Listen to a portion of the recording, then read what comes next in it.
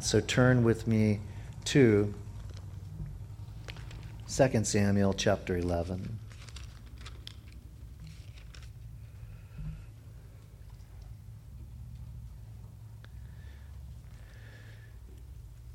Paul pens that the wages of sin is death, but the free gift of God is eternal life in Christ Jesus our Lord.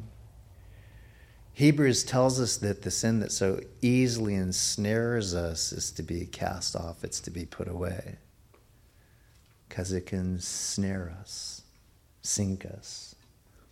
David right now, his last week's teaching went, experienced a great victory. And as last we saw him, he was a warrior. He was one that his men would follow him at not only a command, but even simply the fact if he headed out alone, they would be with him. He was triumphant as a warrior.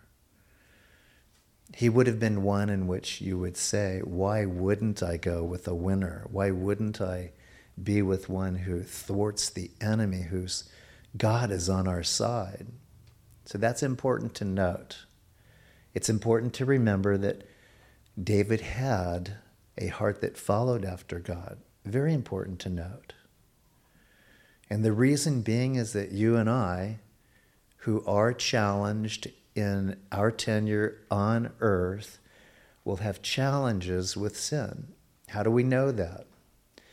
Well, if we go all the way back into chapter 4 in Genesis, which is the beginning of what happened when sin took dominion over mankind, one of the individuals influenced to sin after his folks was Cain. And God spoke to him in advance of sin taking root in his heart and the provocation of ultimately him obeying the voice of sin.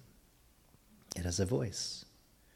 And God basically said to him, if you do good, will I not receive it?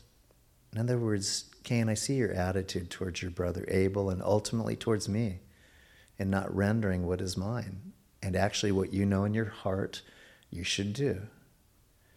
But God says to him that anger is going to be a problem.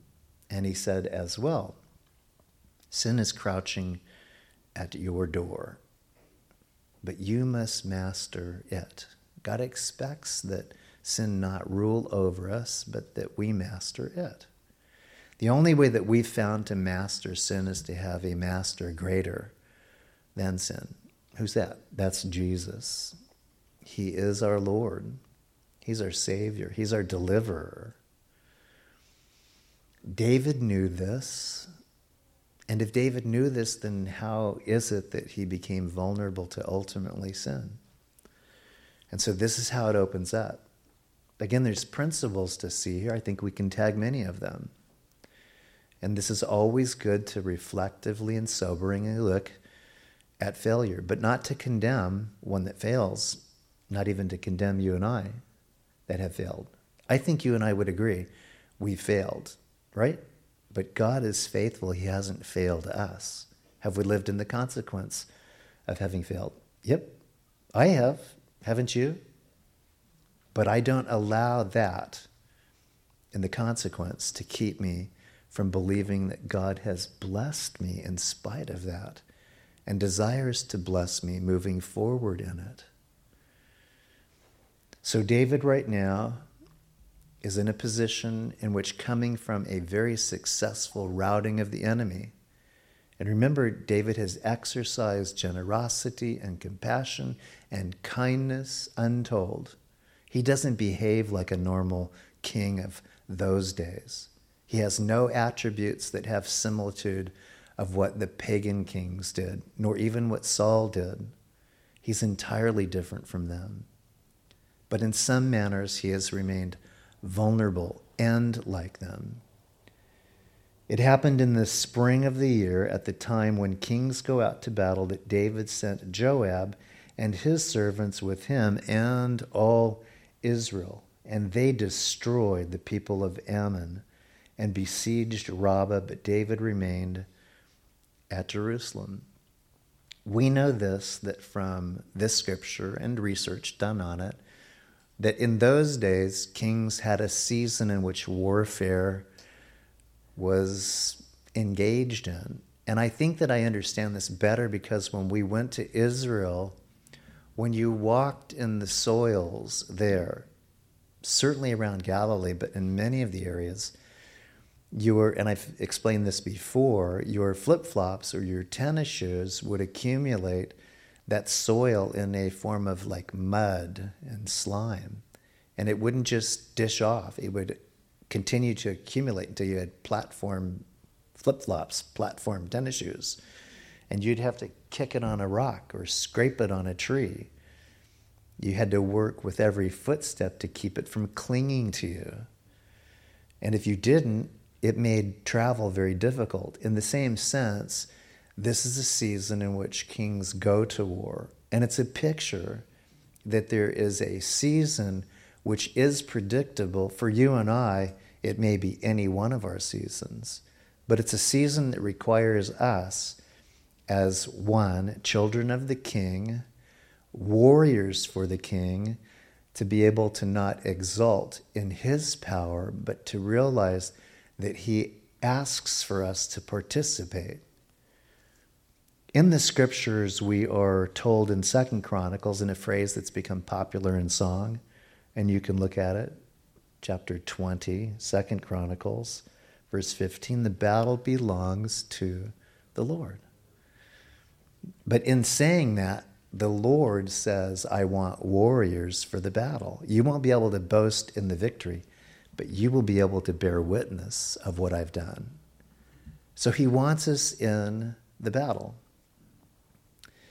When we look at this, you would say, well, was it altogether wrong for a king to send out his warriors?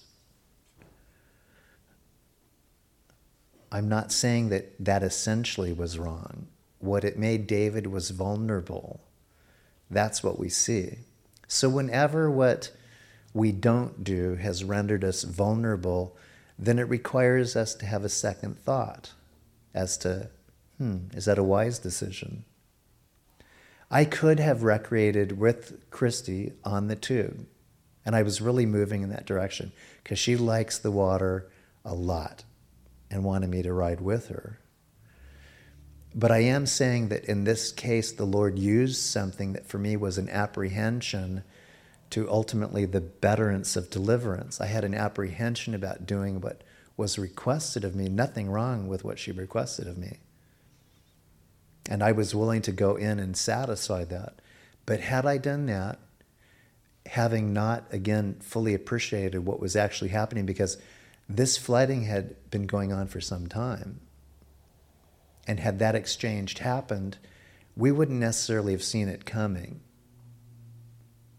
What had happened is the bilge ports, again, were sinking below the water line, and the water line now was drafting in water that was contributing to the flooding. So had I gone with her and then Spencer followed us, we would have thought, slow boat.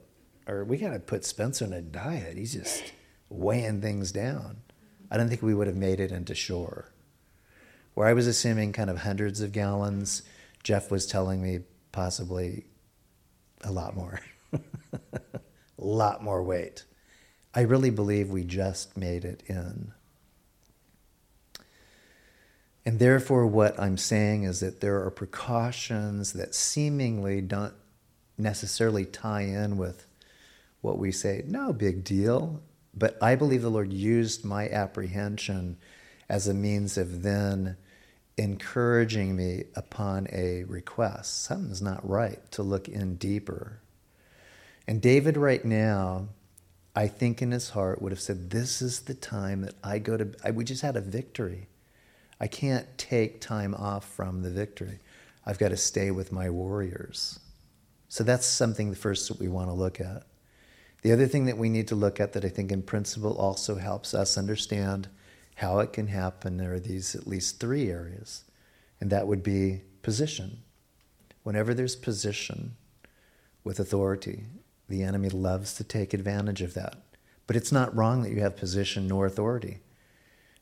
What is wrong is when you are not fully acknowledging who's given you that position, that authority. To whom God has given much, much is required. And so there's a requirement. And I've been in positions of authority in different facets of authority, from governing my peers and also being governed by my peers. Being able to be a man that has authority, listening to the voice of your peers, is actually a wise thing. There's a lot of things that peers or those who are subordinates to you see that you don't see. That's what's called counsel. And so David right now was separating himself from actually men that could have counseled him wisely. So he separated himself because of perhaps right now what we would say is position. He had authority to do so. With authority, though, and in this case, kingship, he had unhindered strength. We call that power. David had power, unhindered strength. He was a strong man of valor. He could dispatch men of valor, and it was unhindered, unquestioned. Who would think that that would be a problem for David? And none of us would think that it could be a problem for us. But in spiritual life, there are checks and balances. And in this case, that check was not able to balance him in a time of vulnerability when he, as a king, by being a king, needed to be with his men on the battlefield. Thirdly, popularity. He had a lot of attention. Very often what happens in any type of vocation is how successful you are and how well you do.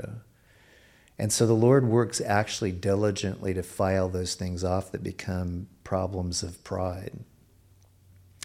David didn't really have a lot of that. Because he had moved over 10 years in the wilderness fleeing from Saul and accumulating basically a title of man, this guy is good. And actually becoming quite a diplomat towards the enemies of Israel. Without being a provocation to his brothers Israel, he was quite an ambassador, quite a warrior. He still had a reputation that dates back to his high school years. You can't live off your reputation back in junior high or high school. It doesn't work. I've tried those stories from junior high and high school, and the look that usually comes across people's face, at least my peers, my group, is kind of, I thought they were great. Great exploits. Did you hear about the 84-yard touchdown pass that I made? No? Do you care about it? No, not really. Pass the pizza.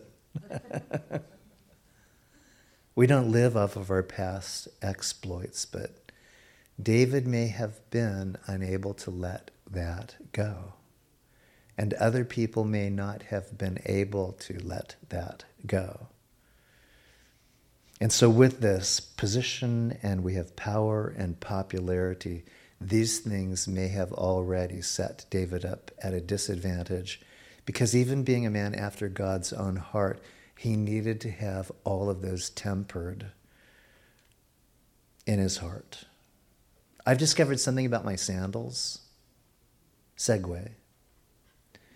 I tried to put them on last week, and I could not get them on. I thought, fatty feet.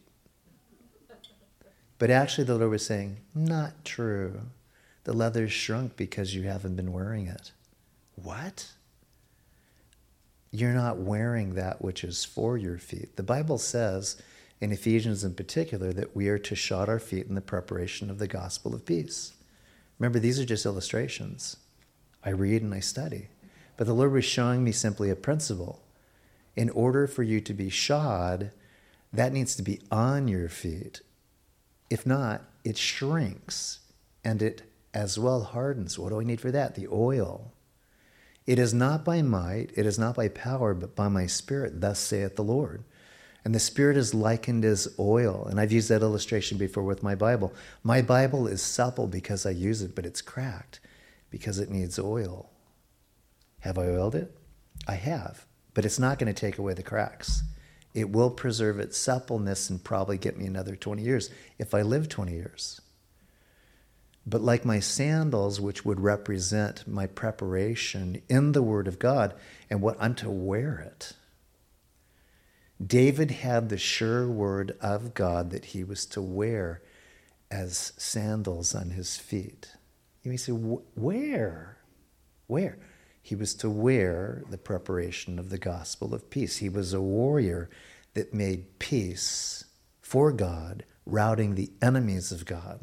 The enemies are the ones that cause lawlessness and rebelliousness, the ones who promote wickedness. David literally was a peace officer for God, prepared by God to do a work because he had a heart for God. But he also had a mandate. And the mandate that David had goes back to the early portions of the law. And it's still our mandate. So if you would indulge me and turn back to Deuteronomy 17.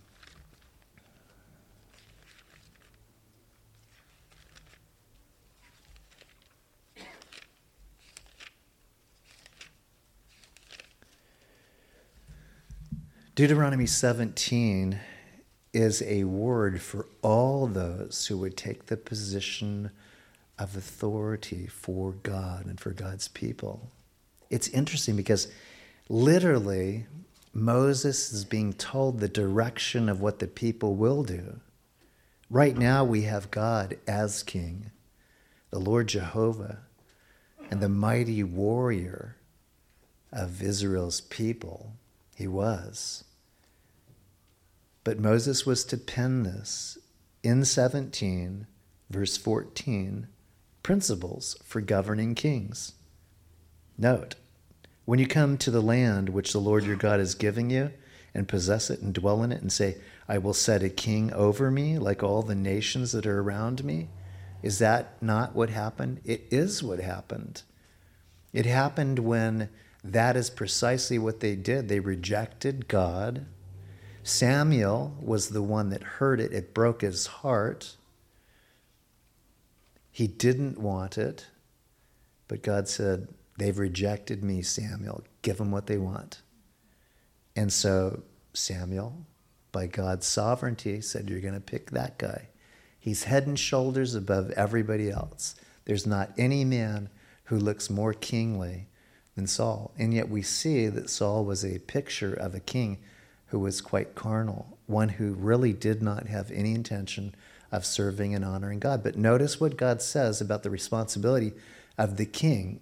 And it says this, you shall surely set a king over you, whom the Lord your God chooses, one from among your brethren. You shall set as king over you. You may not set a foreigner over you, who is not your brother. Verse 16, but he shall not multiply horses for himself, nor cause the people to return to Egypt to multiply horses, for the Lord has said to you, you shall not return that way again. He's setting up the requirements. Don't contribute to empowering yourself in a way in which you boast in what you've got and not what God has given to you. Don't go back. Egypt would have been known renownedly worldwide for the horses that they had and the chariots that they had. And God was saying, you're not going to be like them. You want a king? I'll give you a king. It's going to be chosen, though, from among you. But you will not go back and empower yourself. See, one of the things that we're seeing in today's culture is everybody wants to be empowered. That's the word. The power word is be empowered. And I'm kind of going, I tried that. I think I stopped at pressing like 204 pounds once. Now I am 204 pounds. It's enough. Empowered doesn't mean anything to me. But when I watch other people in the Spirit empowered by God, that impresses me. Me, not so much. Others, wow. And so God was saying, this is your tendency. And you may say, what does this have to do again with David? Because in laying this coursework, David was to have known the law of God concerning the behavior of kings, and he knew for a long time that this was his destiny. Continuing, it says this, Verse 17, neither shall he multiply wives for himself, lest his heart turn away, nor shall he greatly multiply silver and gold for himself. He wasn't to multiply gold and silver for himself. That means in his own efforts. God would take care of his treasury. And by the way, David did in his tenure have much that God had given to him, enough so that he was able to say, and even out of my precious riches, I give what? To the Lord. It was never about what he could retain for himself. David had a heart to give everything that he had for the Lord. But here, in what kings ought not do, he did. He multiplied wives to himself. He was given Michal.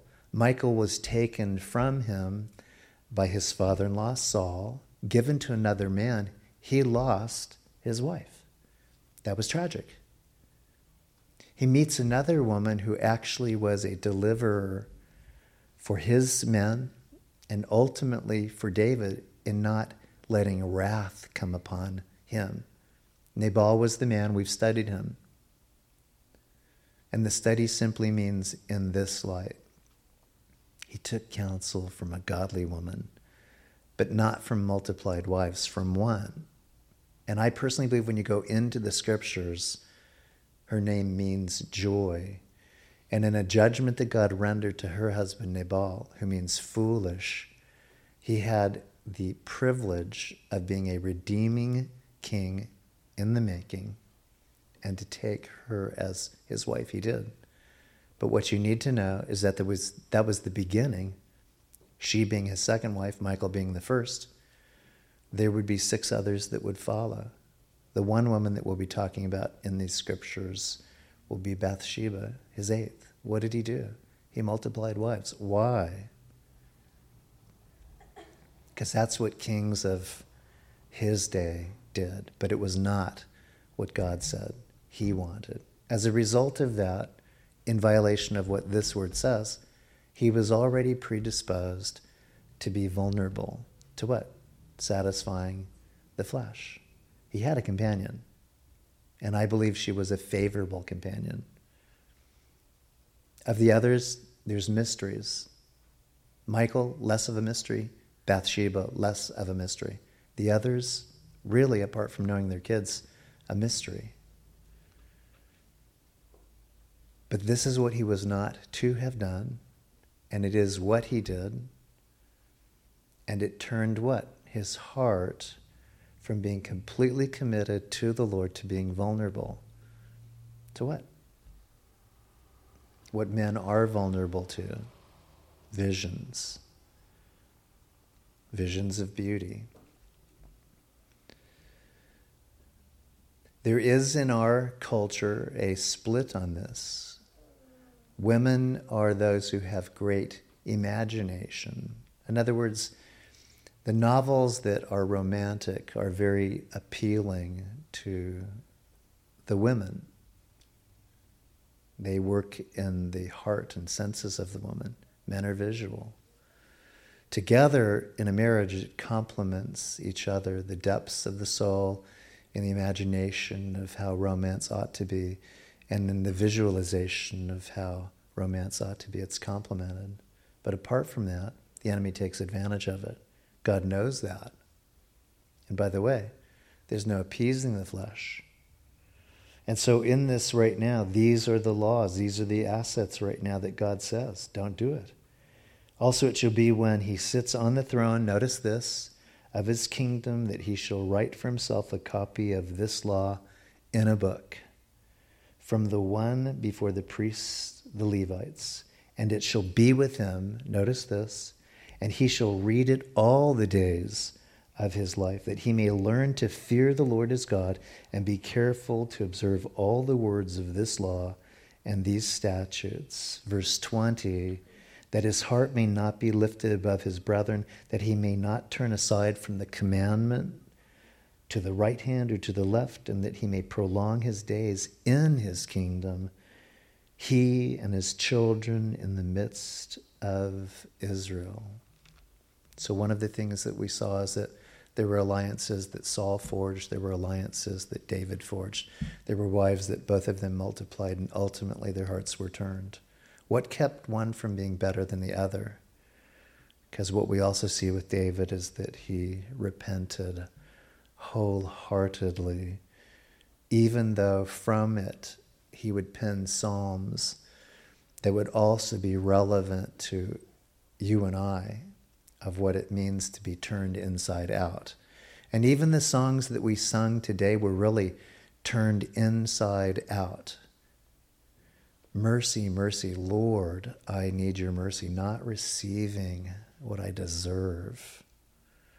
My boat probably did deserve to sink, but mercy, mercy, God was merciful for me and my family. The guy on the shore would have loved to have seen me sink. And he probably would have loved to have seen me challenge him in combat. And he probably would have prevailed. And the Lord kept me back from that. You may say, would that be all that bad if you had gone to him, to address him? Well, I had anger in my heart. The Lord says if any of us harbor anger in our heart, we're guilty of murder. So that puts me kind of right in line as well with what David would be guilty of. No matter what our justification is, God would say, that isn't the way that I work. That isn't the way that I do things. I'm a saving God and I'm a delivering God. And you're going to have people that will not only insult you, but that will wish your demise and actually come after you for the destruction of your soul. So I was going through kind of a lot, but I do remember thanking the Lord that one, we made it to shore, and two, I was able to receive the counsel of my wife. Don't go after that guy, because I'm here today. But like I said, Christy, cinching up the belt. Nobody's going to talk to us that way. And probably there wouldn't have been me to talk to. As much as I think I'm a warrior, I've learned I have limitations.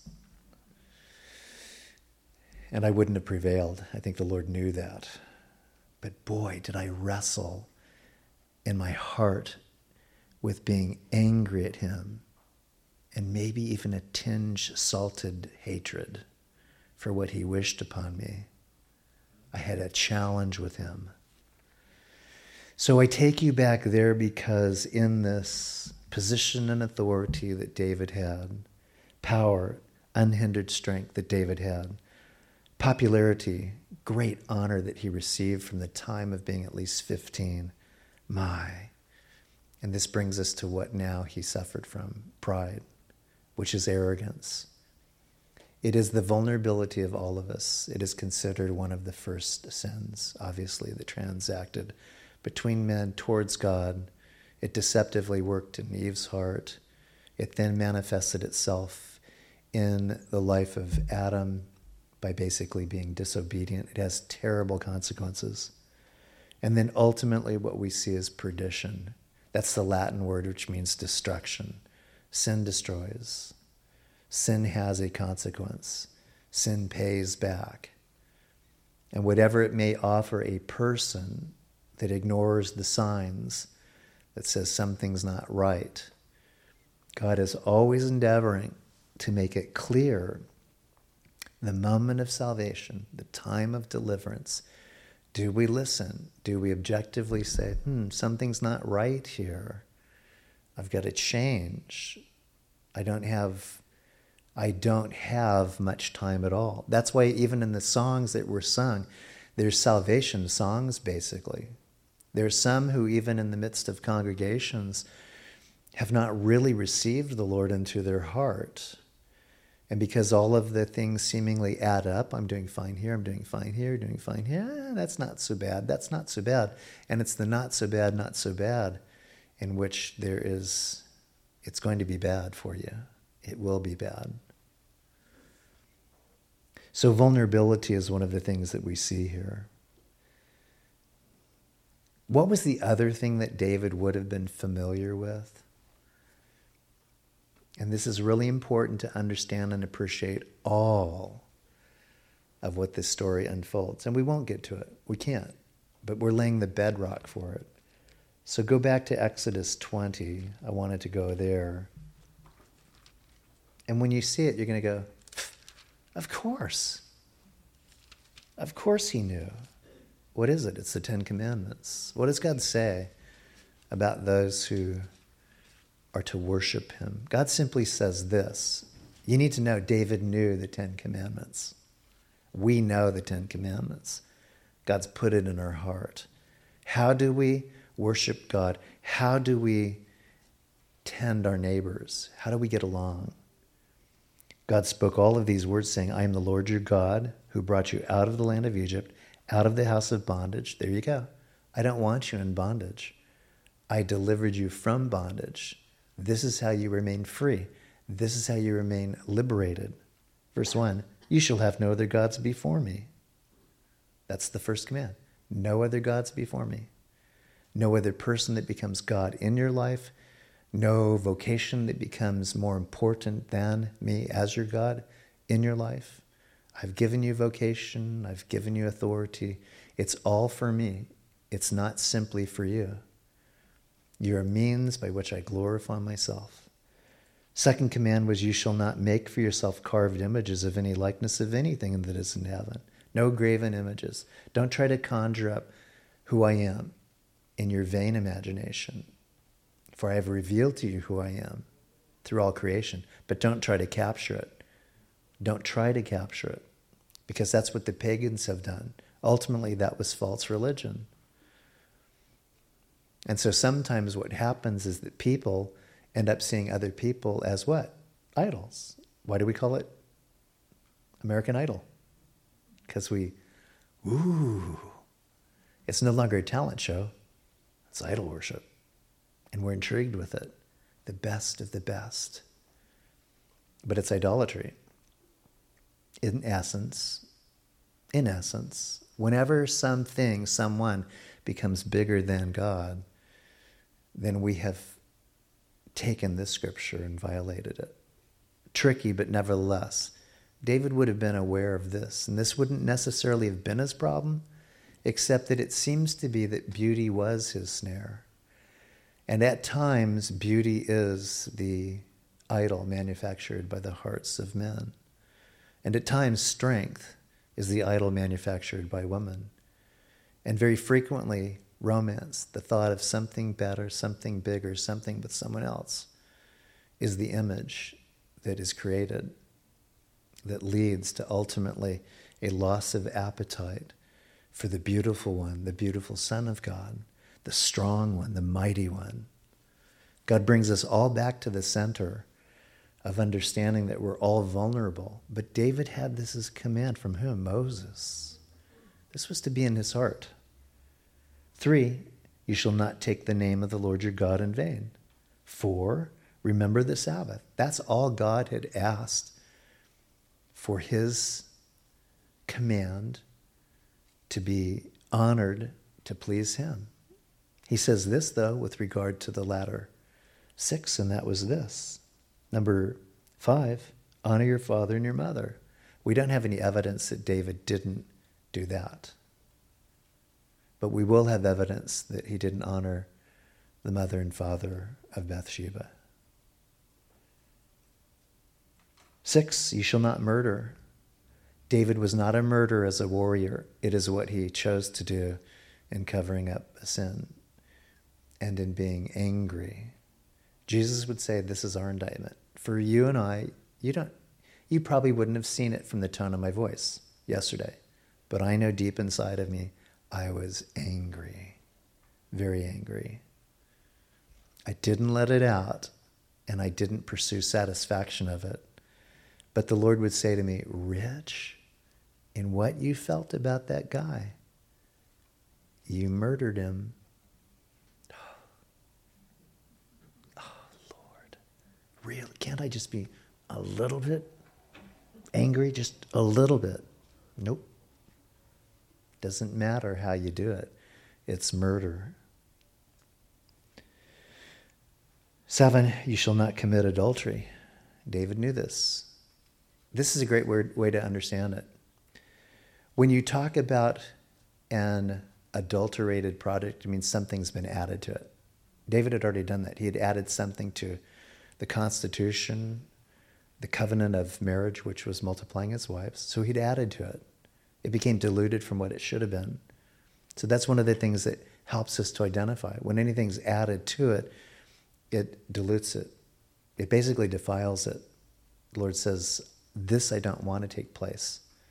And it ultimately leads in this case, and this is what it's being meant, this is what's being mentioned right now, is a love for, a passion for someone that God has not intended for you to have. And you shall not steal. We don't have evidence that David did this. Not in the technical sense of the stealing, but we do have evidence coming up.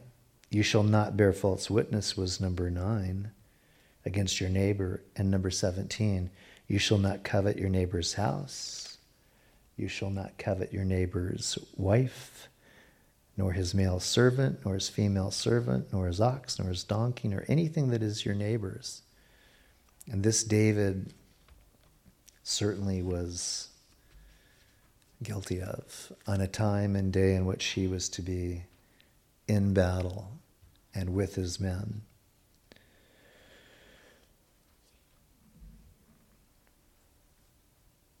Verse 2 tells us the vulnerability, and we're going to stop very shortly in this part. It happened one evening that David arose from his bed, walked on the roof of the king's house, and from the roof he saw a woman bathing, and the woman was very beautiful to behold. It was not wrong for David to have awakened from his sleep, but one would probably suspect that with 8 wives and other ladies in his life, why was he alone? For him, that may have been indeed his error. It is not good that man is alone. I will make him a helpmate suitable for him. Paul would urge the young believers within the church to exercise, as long as you can, in singleness, being devoted to him exclusively. And Paul would cite this to the men as the gift of basically abstaining from, if you would, the desire or need to be with a woman. In other words, to just live your life singly devoted to God.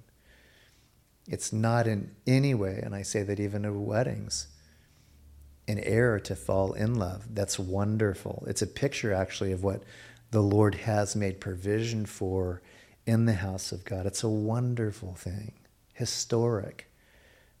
You know, for Christy and I, we're coming up on our 25th shortly. And it's historic. I've been her number 1 boyfriend for 25 years. I've surpassed them all. That's victory.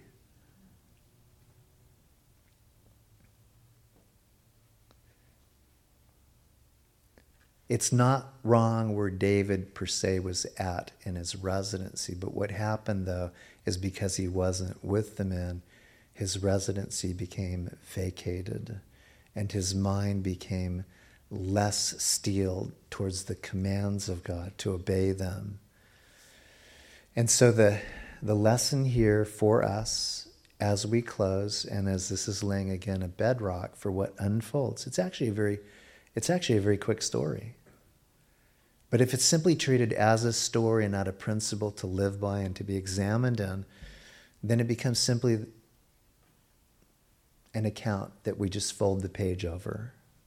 So we need to be praying for, again, the things that, as we have our hearts examined, as the songs that were sung today remind us of how to allow the Lord to just unfold us and turn us inside out and change our minds, and that we're no longer motivated by fear. We stand in God's love, and we are in pursuit of no other love than God's love.